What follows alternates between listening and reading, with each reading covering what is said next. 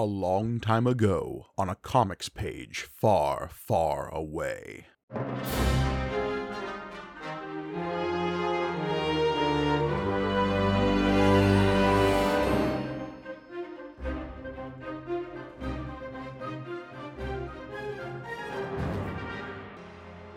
Greetings and welcome to May the Panel Be With You, the Star Wars comic book show brought to you by the Punch Up Entertainment Network. I am your humble host, Mike Gargoni, and joining me, as always, the unwilling Jawas on my Imperial road trip, it's John Campbell. Hello, everybody. Oh, that's right.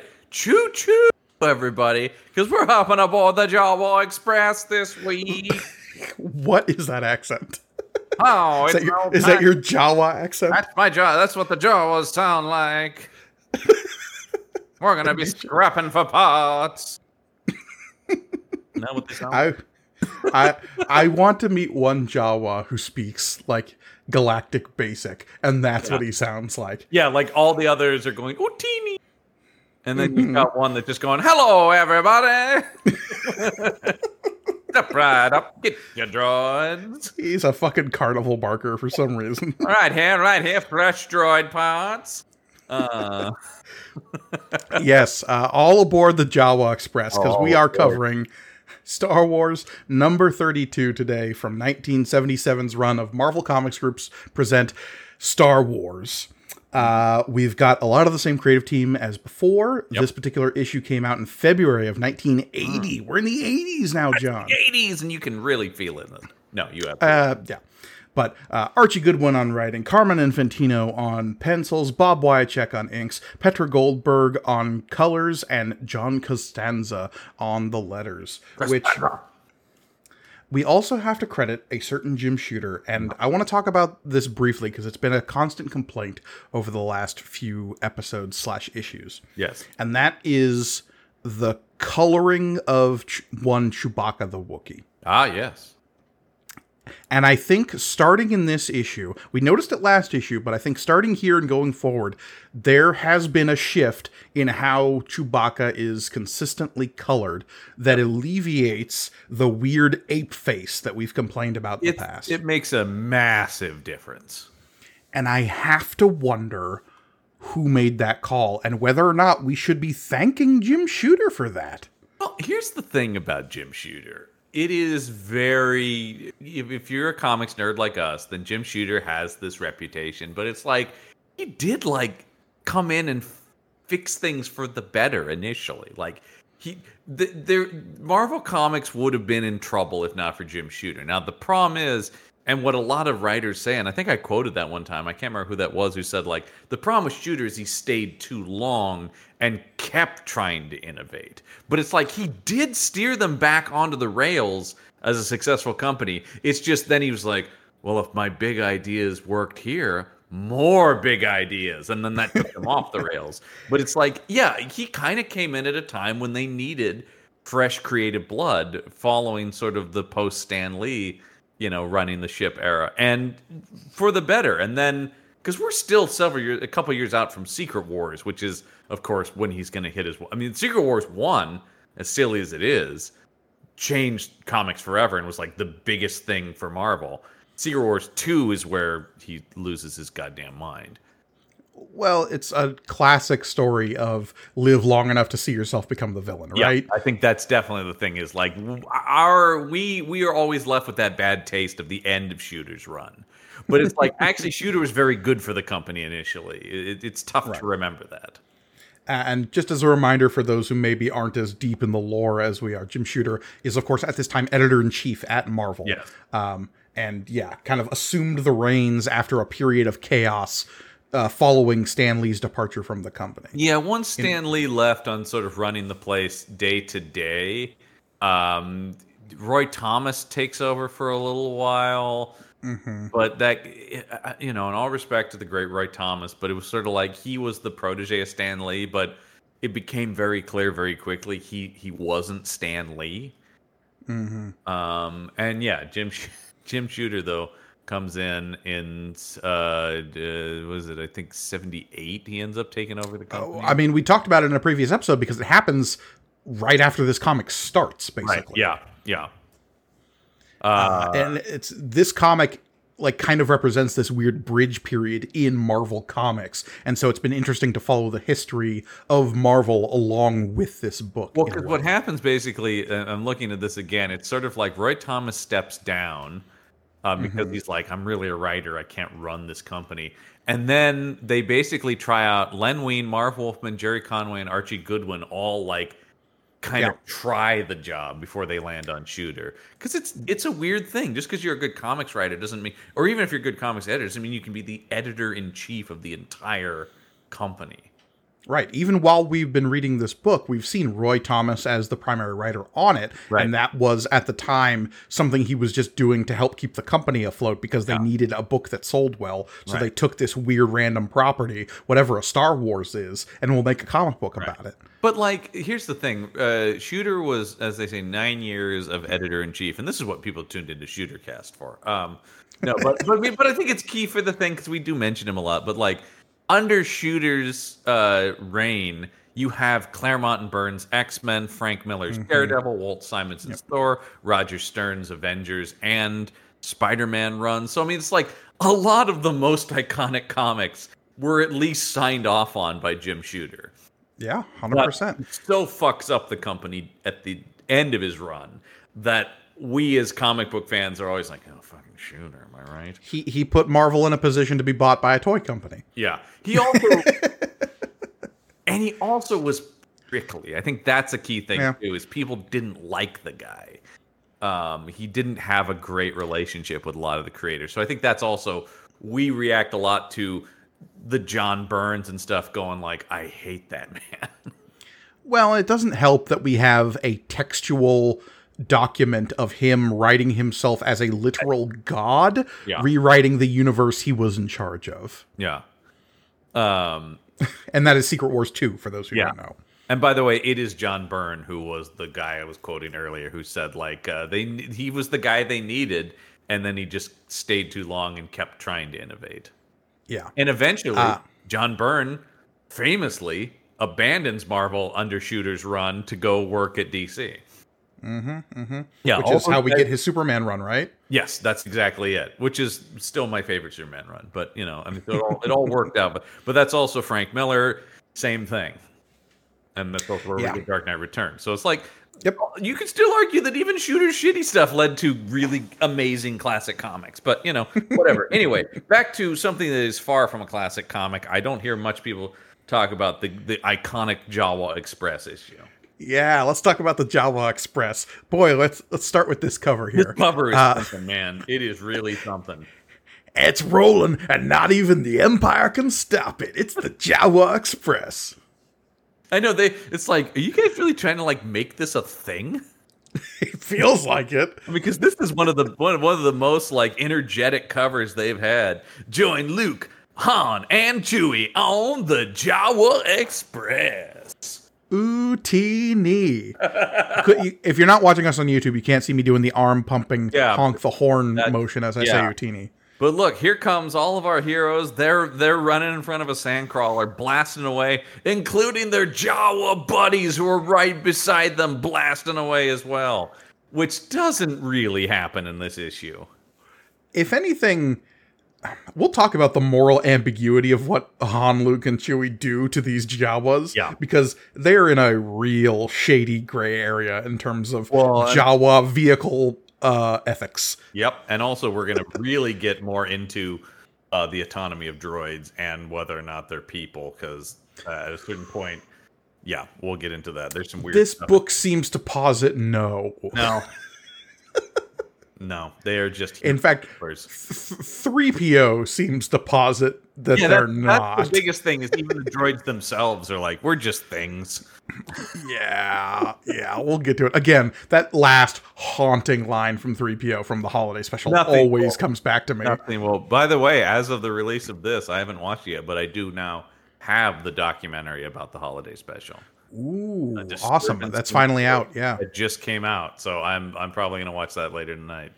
Very excited about that. Been waiting, because I can let's watch that instead of the special. All right, I recommend that. But I want to talk about even look at this. There's a logo for the Jawa Express. This looks like something that would be painted on the side of a truck, and I'm here for it. Yeah, I'm currently having that painted on the side of my car, actually. And you just know if this was like at a bus stop somewhere, the express part would be in neon. It looks like that. You can see where the outline is just like the Jawa Express. Because we open on dawn on the Dune Sea. Yeah, we got some speeder troubles here as we meet our heroes. Last we left our heroes, they were hightailing it out of Mos Eisley with the Empire on their tail. Luke was on a mission here to find some spice freighters to act as blockade runners for the rebellion. Yeah. Han and Chewie just happened to be here, I guess. They had, and they'll mention this a few times, they had, once again, turned in Jabba the Hutt for a reward? No. So what happened is they dropped Jabba the Hutt with one T off at home.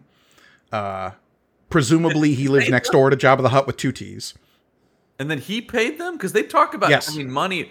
So wait, this is what gets me. They go from owing Jabba the Hutt money to him giving them money. Well, because they saved him from all of those cave bugs. But I like the idea that like that was whatever the value of saving Jabba the Hutt with one T was more than. It wasn't like we're just going to wipe the debt clean. It's like, no, you've done more than what you owed me. I actually need to pay you a little more. Well, look, if there's anyone who's going to be doing arithmetic on life debts, it's Chewbacca the Wookiee. He pulls out his little half glass. He's got his green visor. Pulls out the ratcheting teller machine. Yeah, I see right here. That's about $800 in our favor.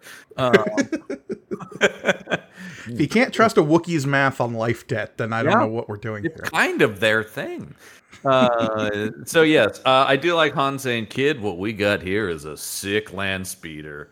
No shit, Han. There's smoke pouring out of it, and it's like mostly buried in sand. And he's like, "Yeah, I guess it's broken." So fun thing about this land speeder here that we see shown is, and it's something we commented on last issue as well, but I think I had to double check.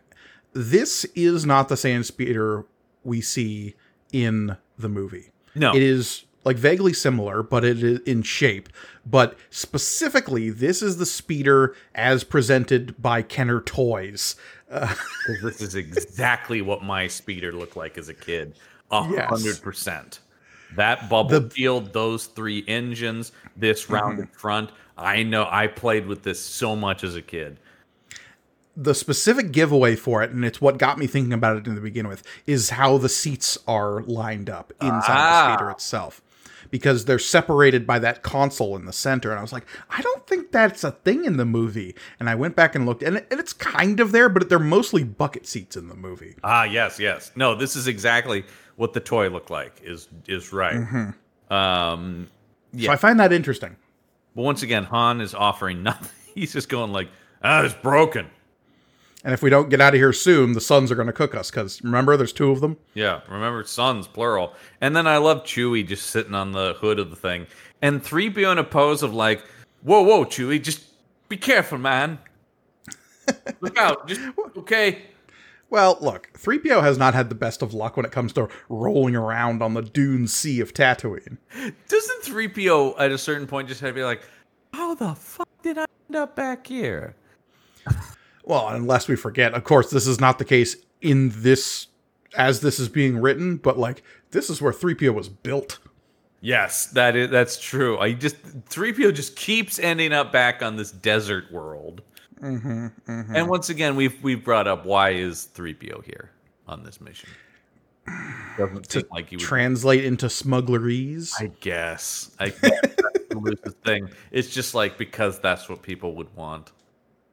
Yeah, sure. And look, if Luke's going to be rolling around as a guy out in the galaxy, he needs a couple of Rosencrantz and Guildenstern droid motherfuckers rolling with him. That's kind of what the comic posits basically is. They are just Luke's sidekicks. That is what they offer to the rebellion. Wherever Luke goes, those two go as well. R2 actually, that is the case. But most astromech droids go with their pilots from place to place. That makes sense. They have a purpose to serve. 3PO is just a detriment in most missions. Well, and R2 is like the Swiss Army knife of droids, Yes, right? Like, exactly. he's got a little proboscis for whatever you need him to do. So, spoiler, he will do nothing in this. But, well, look, if anything, he'll get strapped to the back and be turned off for most of the issue, but... yeah, we'll talk about how much of these droids are just shut down, further adding to why are they here. Yeah. Well, if they weren't here, they wouldn't be able to get out of this jam, because on this next page, we figure out that Luke, the little grease monkey is fixing up. He thinks he can get it going, but the real problem they're running into here is that they are out of coolant.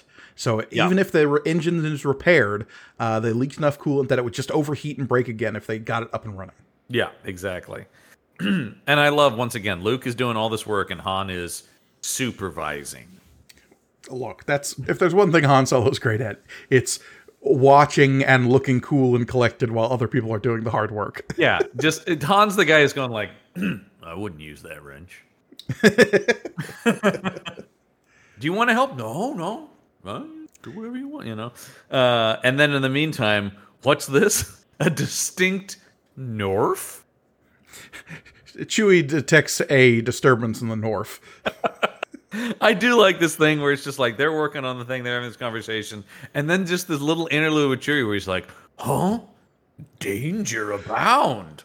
He smells something on the wind, and he goes up over a rise, and what's this? An entire sweeping patrol of stormtroopers and dewbacks rolling across the Dune Sea. What he sees in the distance through shimmering heat is nothing to gladden a Wookiee's heart.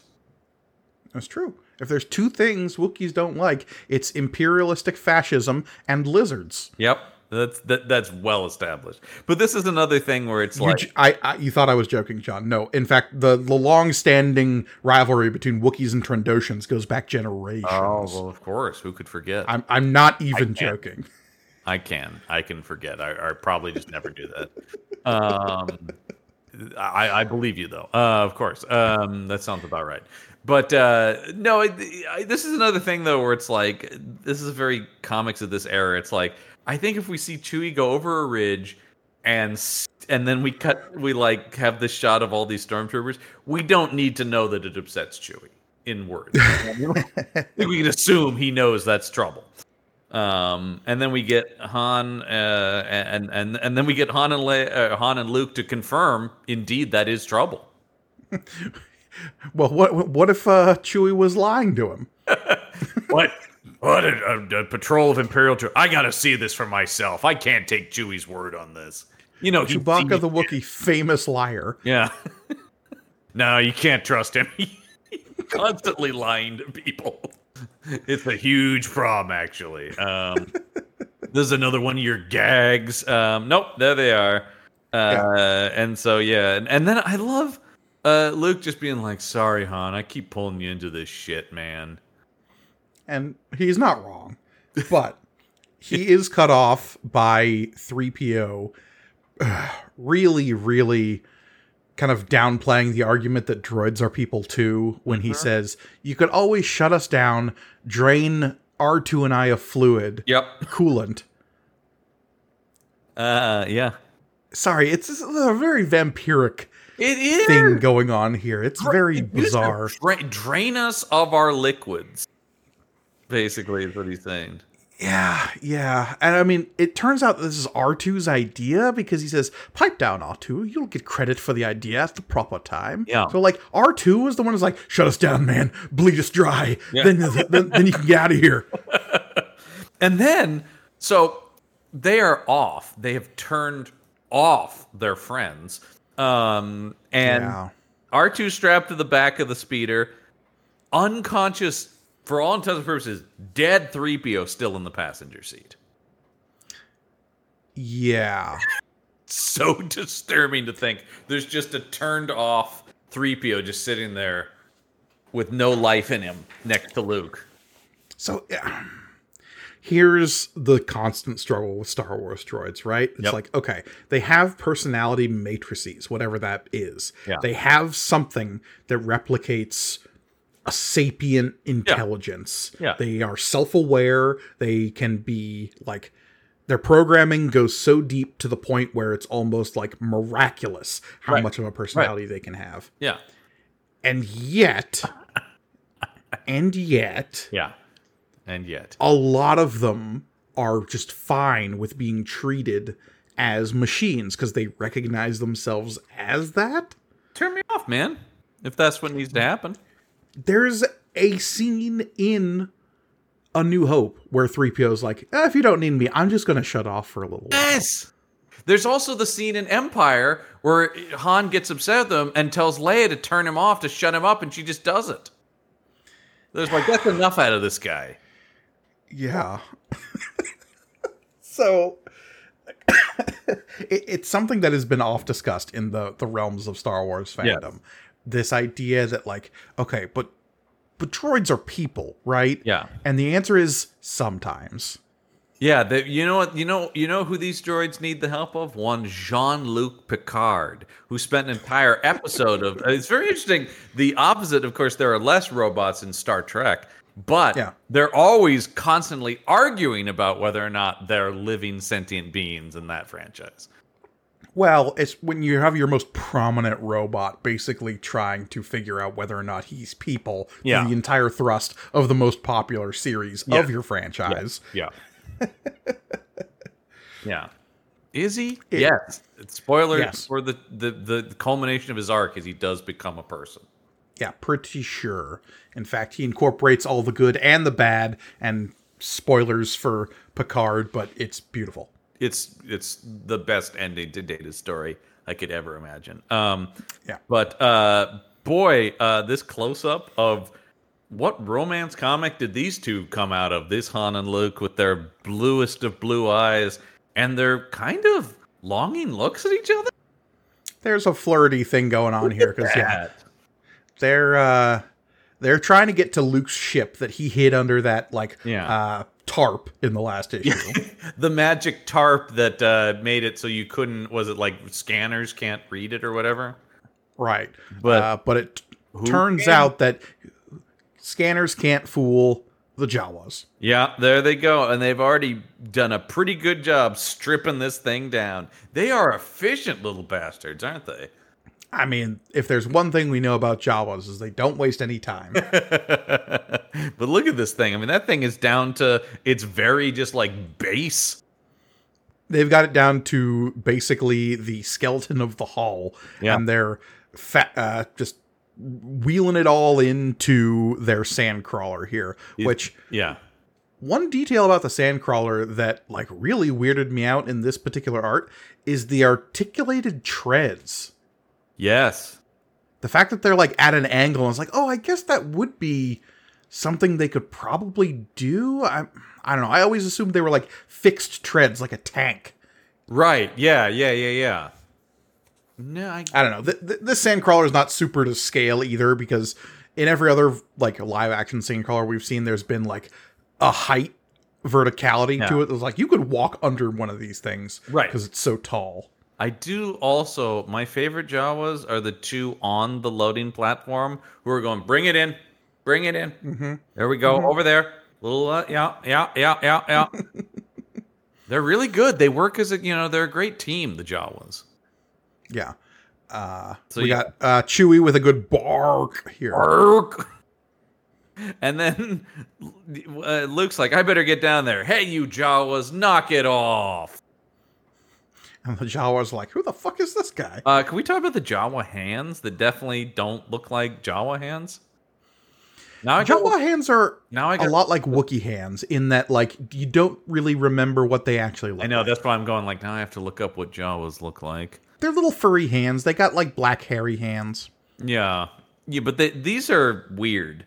These are, like, scaly. Or maybe they're, like, wrapped up in, like, leather gloves. It's tough to say. Oh, yeah, it is because of I'm looking at them. Yeah. Just add that to your algorithm right there. Jawa hands. Jawa hands. It's right up there with Wookiee feet. Yeah. Yes. Guys into weird shit, man. Yeah, they kind of... It almost looks like they are already wearing gloves. Yeah. They're like a fur glove. They don't. This reads as weird to me. Is all I'm saying. Yeah, no, that's fair. And look, the weird, like, really pointy hoods they're also wearing are kind of, like, I don't know, I get a very Legend of Zelda Wizrobe vibe from them. Oh, definitely. And so Han's, we go turn the page, and Han's like, all right, don't piss off the Jawas. We need to make friends with some people because we're in a bind here. And as they're talking about, they've already mostly stripped the ship down, so what are you trying to accomplish? Yeah, it's not like they're going to put it back together post-haste. I really like Han Solo here. I think this is a very Han Solo move. Agreed. This is very much, this is one of the rare moments where he really does feel like the character. I love his line about, it's time to be charming. You know, it's like, this is a guy who's used to, like, changing tactics, whatever it is, to get out of a situation alive or whatever, is just to be like, okay, this requires this. You know, I like the line here. Promise them anything, kid, as long as they'd agree to get us back to Mos Eisley. Yeah, well, because that's also Han too, right? It's like, just get the situation going, and then we'll figure out how to get out of it later. Yeah, exactly. And Luke is the comic book Luke is so much angrier than movie Luke. Let's be perfectly honest. Movie Luke from A New Hope didn't have a lot of character beyond, like, youthful enthusiasm. I mean, that's always it's the classic impression of him and stuff. I need to get power converters, like, right. Yeah. And that change, like, if you rewatch the movie, like, he is pretty whiny in the first half, and in the second half he sort of buckles it down. He's like, I gotta help the rebellion.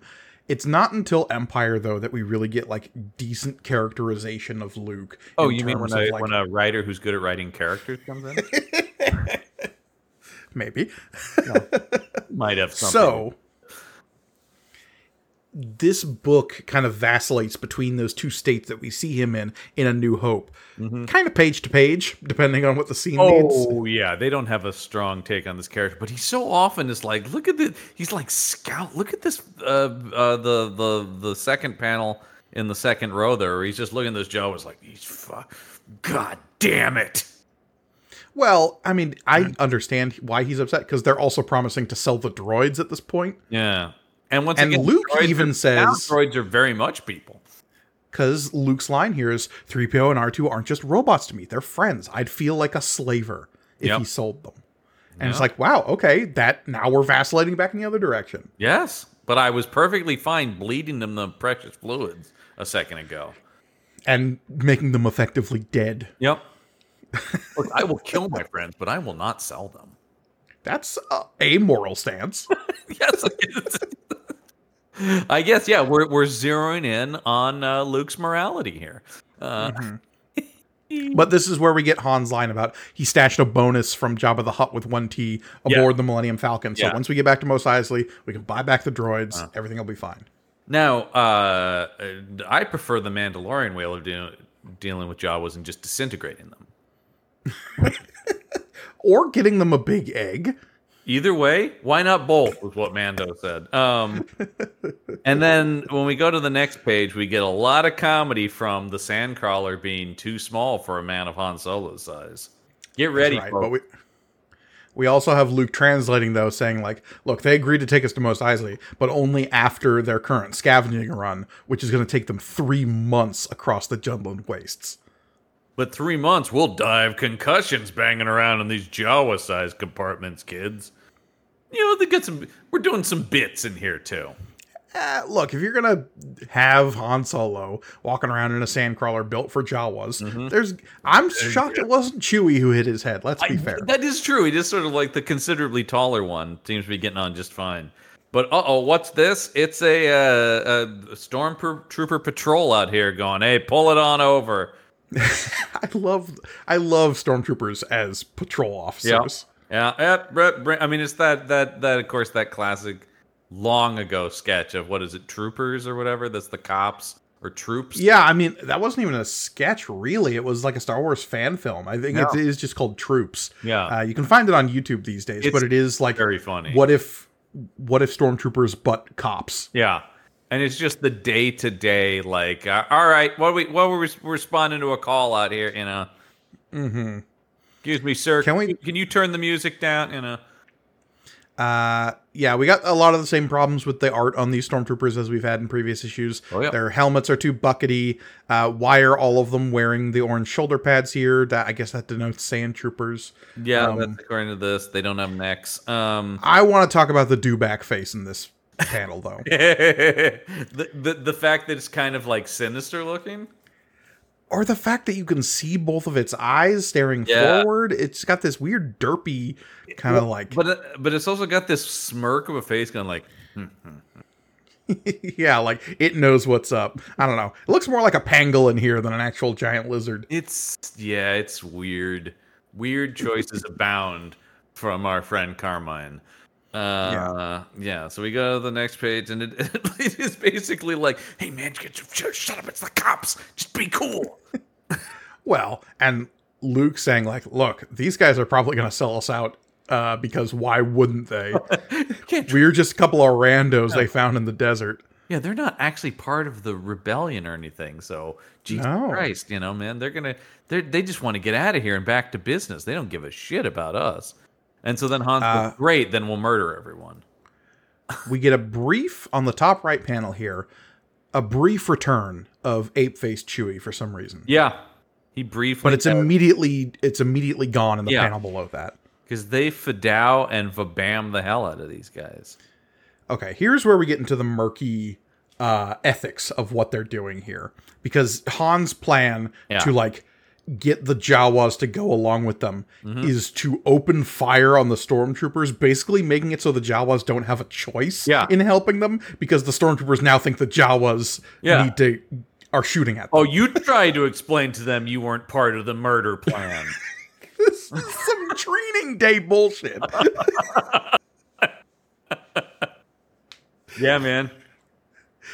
And I love the idea of like, wait, no, Chewie, it's going to be a lot easier. Don't shoot at the stormtroopers. Shoot at the ground around them so they fall to their deaths in a horrible avalanche of rocks.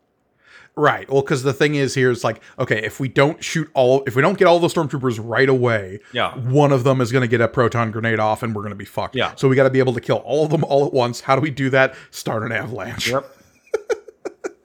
Han, which they do. This issue is really good at portraying Han Solo as the charming murderer that he is.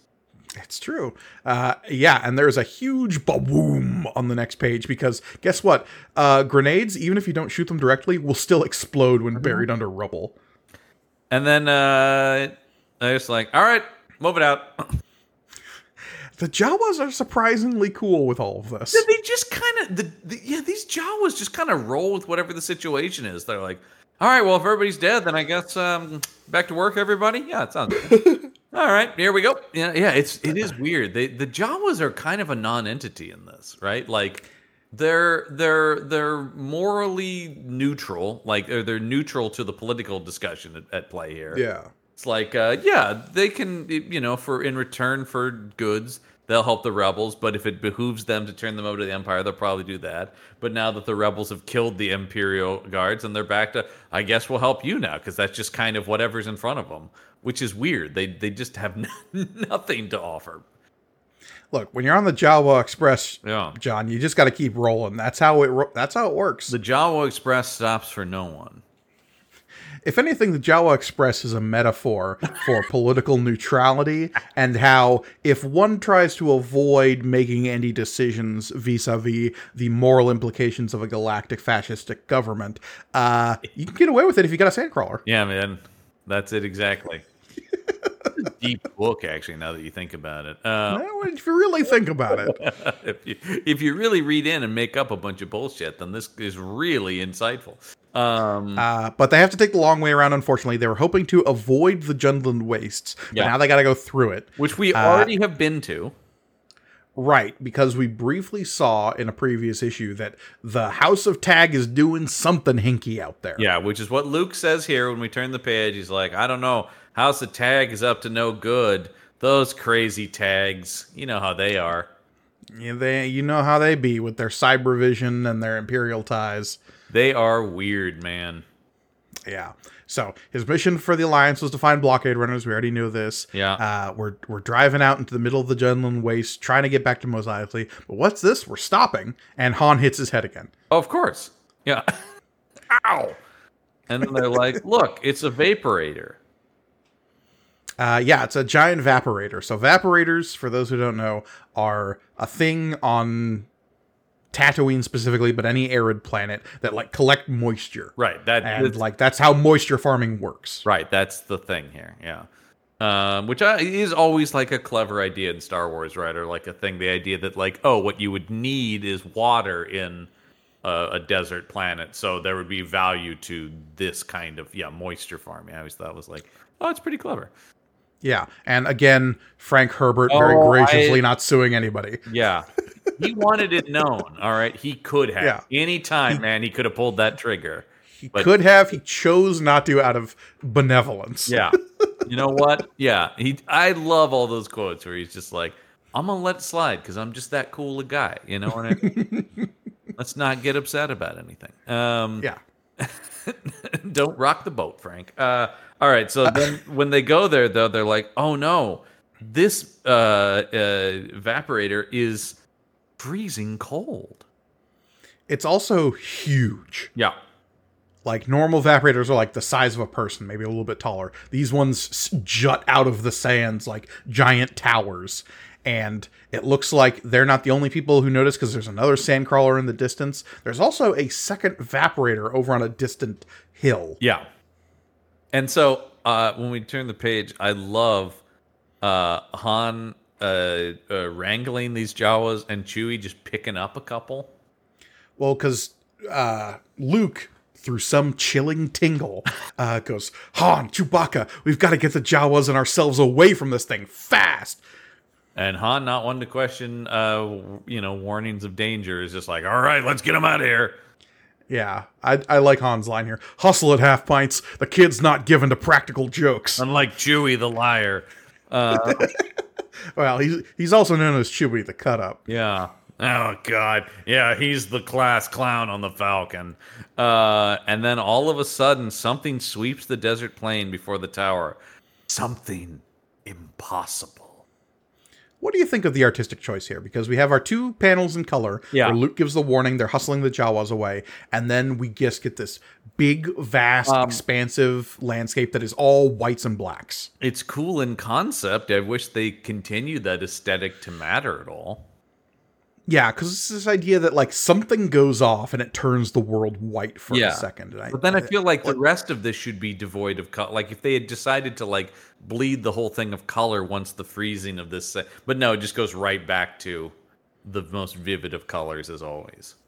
Yeah, I don't know. I kind of dig it in that like it is. I like the representational of like something big and explosive happening, but also nothing's exploding. So that how to get that across.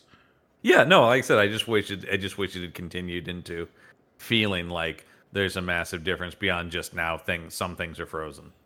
Yeah, because what we find out is that everything is cold now for some reason on Tatooine with the two suns and everything. That's crazy. What? Well, and Chewie's most concerned at all because he's saying "Warog," a classic Wookiee exclamation, and something Archie Goodwin is always trying to get in here. You said it, big buddy.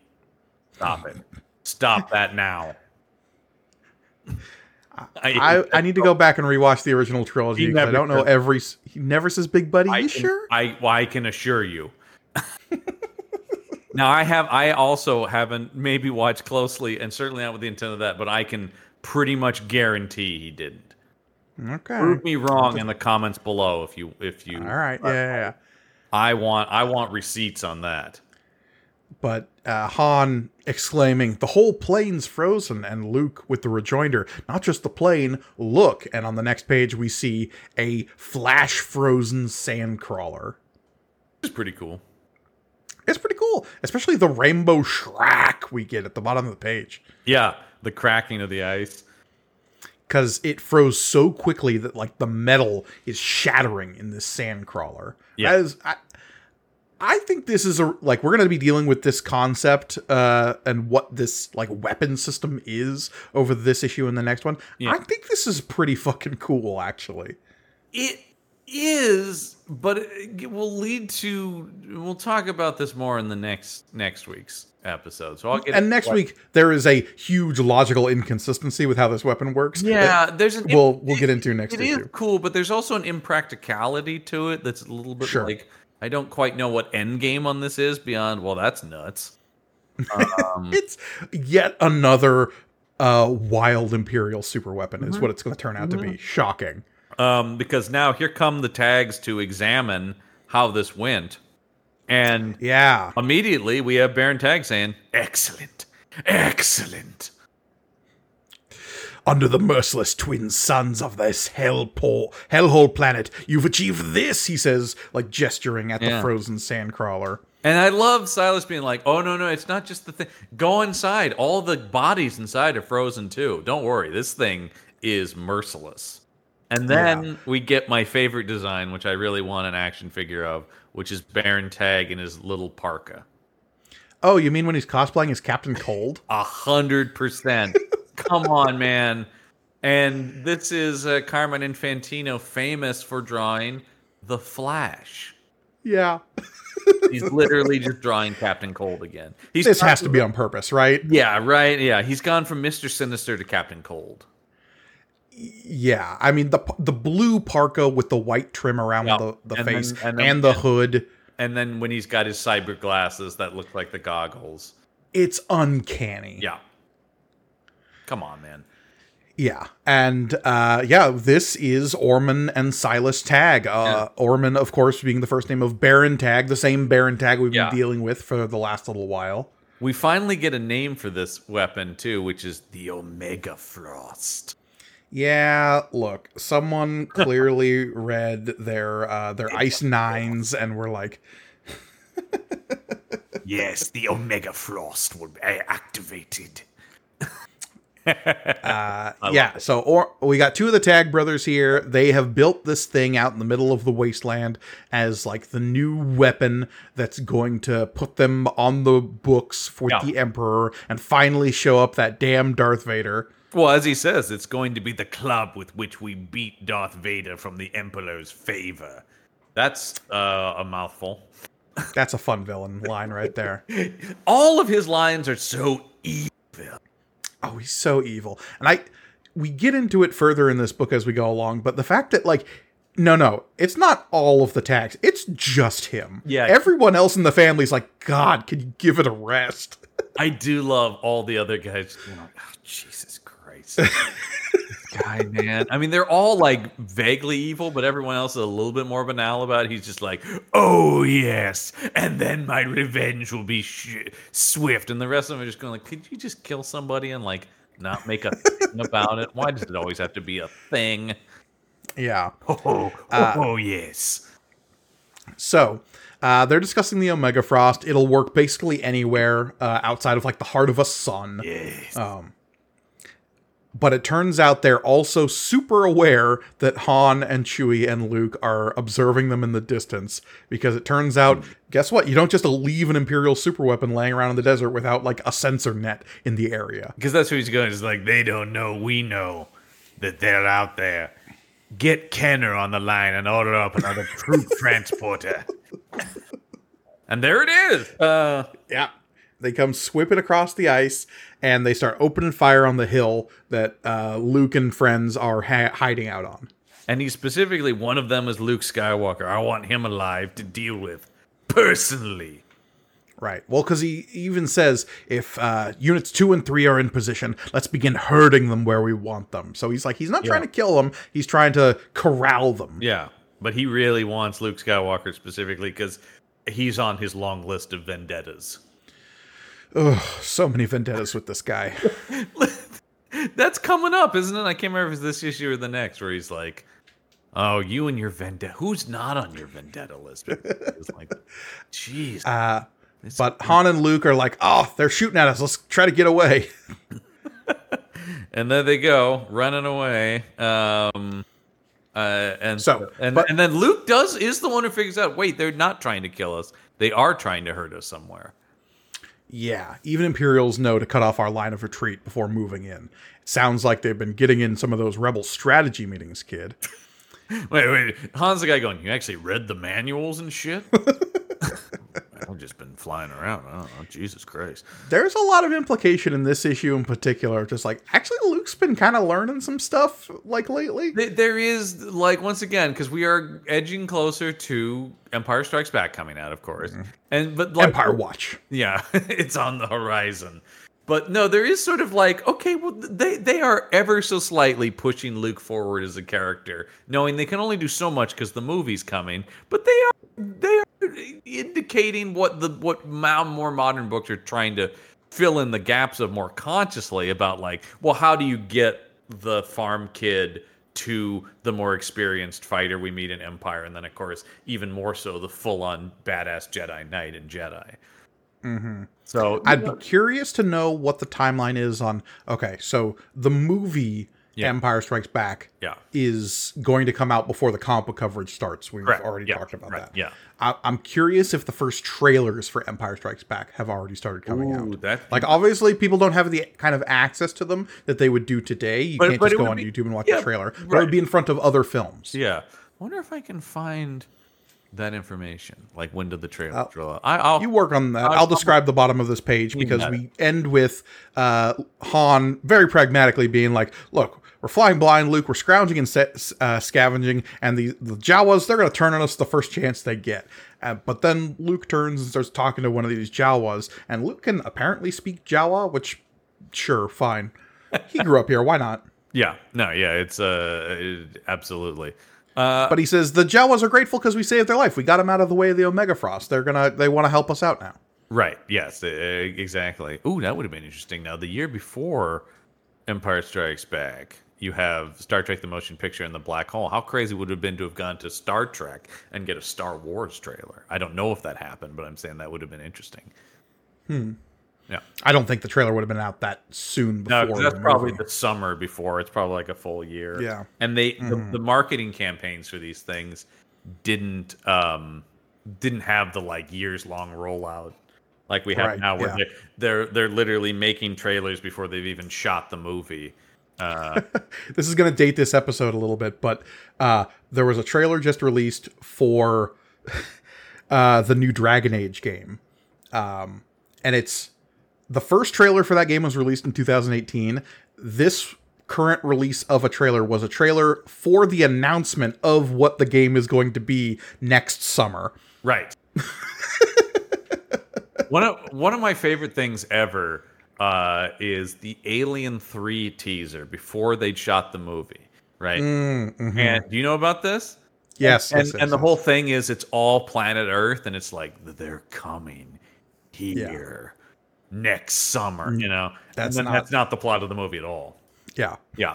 August 15th, 1979, the Empire Strikes Back trailer was released to theaters. Okay, so the trailer for Empire Strikes Back is floating around at this point. And it was in front of, because you got to keep in mind there's no home video, it was premiered in front of a re-release of the first Star Wars. Oh. We went to see Star Wars and got an exclusive first look at the next Star Wars. That's good marketing right there. Yeah, yeah. They talk about it's interesting because it does showcase the first teaser was just concept art and still photos. Interesting. So they actually don't really have a sense of what the movie is. Yeah. No. And and there's a couple things, but they talk about, like, they really held back Yoda in the early trailers. Oh, yeah. I mean, if you go into Star Wars knowing that Yoda is there, there would be this, like, knee-jerk reaction to ridicule the film, right? Because, like, what's this puppet shit? But I think the initial first trailer we're talking about that premiered almost a full year before the movie was just Star Wars titles, concept art, and apparently Harrison Ford narration. Cool. Going like, next summer it begins, you know, the whatever. The Empire will strike back. The Empire's going to strike back or something. Speaking of striking back, moments later, the Imperial troop gets over the rise and is coming right at them. They're hoping to herd Luke and friends into a trap, but what's this? It's a sandcrawler coming right at them. It's the Jawa Express! Whoop, whoop. And we see this Imperial troop transport turn over, and kids everywhere were like, "Oh, cool! I've done that with my toy." Yeah, the troop transport jackknifes to get out of the way of the sandcrawler and ends up toppling over. All the troops go spilling out, and Baron Tag has to pry his way out because he was in the front of this thing. Which I don't. Tag being in the transport seems like he'd have his own vehicle and would probably let those guys go first and get killed. But whatever. Yeah, but Orman specifically is the guy to be like, I will see to this myself. And then there goes the sandcrawler driving away into the distance. And all I can think of, because it's 1980, but this is still probably written in 79. This has a real, we got a great big convoy to get around the road. We got a trucking convoy. They're pulling down the Junlin Waste and just like going in the opposite direction. You see Burt Reynolds in a big rig. Down, loaded up and trucking. Hey, pretty good there. Hey, man, number 2 movie of 1977. Lest we forget, Smokey and the Bandit. Insane. That was the second biggest movie that year, and the movie that Fox was like, we're gonna get destroyed by. Star Wars is in real trouble because it can't compete with Smokey and the Bandit. People, now he's such a comic figure to people, but legitimately, Burt Reynolds was the number 1 movie star in the world at this point. Absolutely, yeah, sure. He was huge. So yeah, there they go though, escaping in got to be one of the slowest moving vehicles in all of Star Wars. It's up there. It's definitely up there. They are just trucking along. I think it's maybe only beat out by the AT-AT in terms of ponderous speed. God, the AT-AT is mostly about intimidation factor, right? You're just hoping everybody runs away from the size of that thing. Well, and I mean, it can get over certain terrain features that things with wheels couldn't. Yeah. But again, we're living in a world where a lot of the vehicles hover, so I don't know why that would be a concern. Right. Yeah. The AT-ST moves a little bit more, Yeah. That thing's going to traverse a little faster. Yeah, so here we go, though.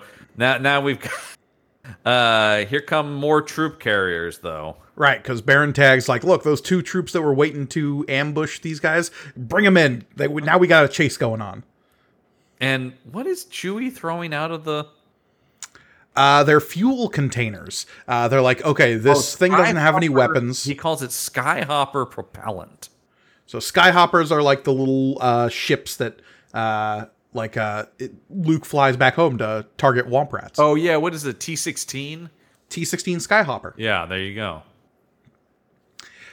So they drop a bunch of those canisters out behind the back of the sandcrawler. He mentions here tagging Womp Rats. Yeah. Blast. The way this lumbering monstrosity rattles and shakes still shouldn't be any tougher than potting Womp Rats from a land speeder with Uncle Owen's outmoded old energy rifle. There you Though, go. come to think of it, that was pretty tough. Yeah. But don't worry, he fatooms. He does fatoom. And 3 some distinct fatooms. Yeah, purple and pink fatooms. And stuff blows up. And he hits those things, and it creates a fucking wall of fire behind them. Wall of fire. The desert is ablaze. Look, you lay down some jet fuel on sand and then light that shit with a laser blast, it's gonna go up. Yeah, it's pretty good. So yeah, that goes up, and it's great. What gets me is the troop transports are now careening to get out of the way, except one of them goes headfirst into the wall of fire and then just explodes. Because this is total rules of action movies, right? Like if there is fire and a vehicle must explode. I'm sorry, that's just what has to happen. But you know what I like is the one burning stormtrooper body being thrown. Yeah, that's pretty grim. It's mostly twisted metal of the carrier, but you do see one guy's corpse being tossed. Yeah. Yeah, this ain't like A-Team where guys are gonna walk away from this van roll. Particularly in this issue, so many people get killed. Our heroes kill so many people in this issue. But they're free. They're away. Because you can't stop the Jawa Express, man. You can't stop the Jawa Express. There it goes. This is the 420 to Mos Eisley, and it ain't gonna get slowed down. No, yeah, that's basically kind of what they do. They just barrel forward through these guys is sort of what ends up happening here. And then, and here's where we get really morally ambiguous because, okay, we got away, but there's no way they're going to let us walk away from this. Right. Thankfully, the Jawas are so happy with what we've done for them that they've put some of their grungy ass fluids into 3PO and R2, so they're back up and moving. Whatever we had lying around in a bucket. You know? Yeah. So our droid friends are back up, and then it's like, hold on, wait a minute. Basically, 3PO's just like, well, they have coolant, so they revived us with coolant, so can't we just put that back in our land speeder? Oh, yeah. And that's what they do. Yeah. So here's where it gets a little morally ambiguous. They know the Imperials are going to be coming after this sandcrawler. Yeah. And they just dip. Yeah. So it's like he even says earlier in the page here. Yeah. That saved us, Luke, for the moment, but they're bound to have signaled ahead to Mos Eisley. Yeah. But we can't exactly sneak into there with a sandcrawler. Right. So, like, the Empire's on the lookout for the sandcrawler. So we'll go back to Mos Eisley with a land speeder. Yeah. And leave these Jawas to face Imperial wrath. Right. And they're cool with that? Yeah, man. I guess. Yeah. Well, the ends justify the means kind of thing, right? When it comes to the rebellion. Well, and Luke has this line, it's like, and our Jawa friends can lose themselves in the Dune Sea. Oh, it'll be fine. They drive around her all the time. It'll be all right. They know the back alleys of the giant flat deserts of Tatooine. Don't worry. And so there they go. And they go like, well, we survived, which is good, but Tag is still going to be doing his shenanigans, but we know about him, and we'll have to figure that out in the next issue. We gotta tell the rebellion, but unfortunately we find out in the depths of space, Luke Skywalker versus Baron Tag, the confrontation we've all been waiting for in Saber Clash. It's Saber Clash 80. Sunday. Oh yeah, it's Luke Skywalker versus Baron Tag in a no-holds cage match to the death. It is.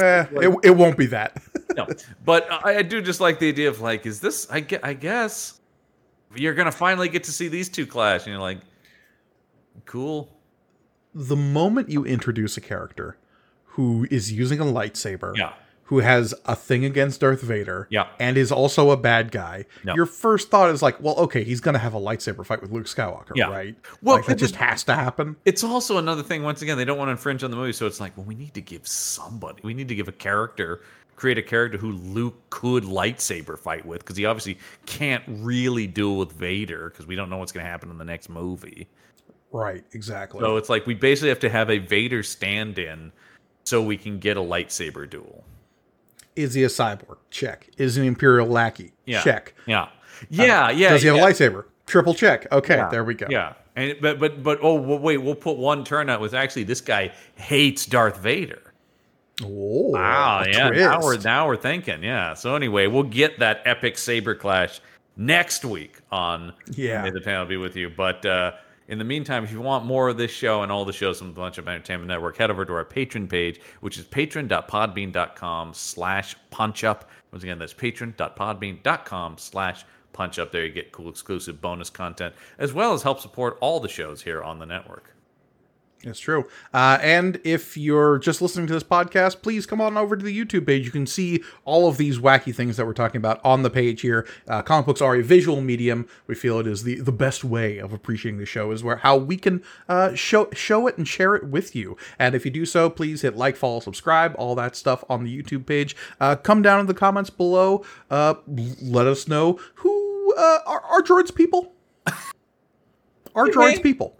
Can we answer this on YouTube right now? Are droids people? Are droids people? Let us know in the comments below. You know what? And if anyone does recall that, I got to go with the Next Generation thing where Picard's like, I don't know, but do you want to take a chance that you're wrong? And I think that's the best thing. He's like, I can't say, but you also can't say they're not. I don't know. I don't know.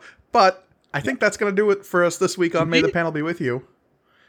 Because, as always, I've been Mike Gergoni. I'm John Campbell. And may the panel be with you.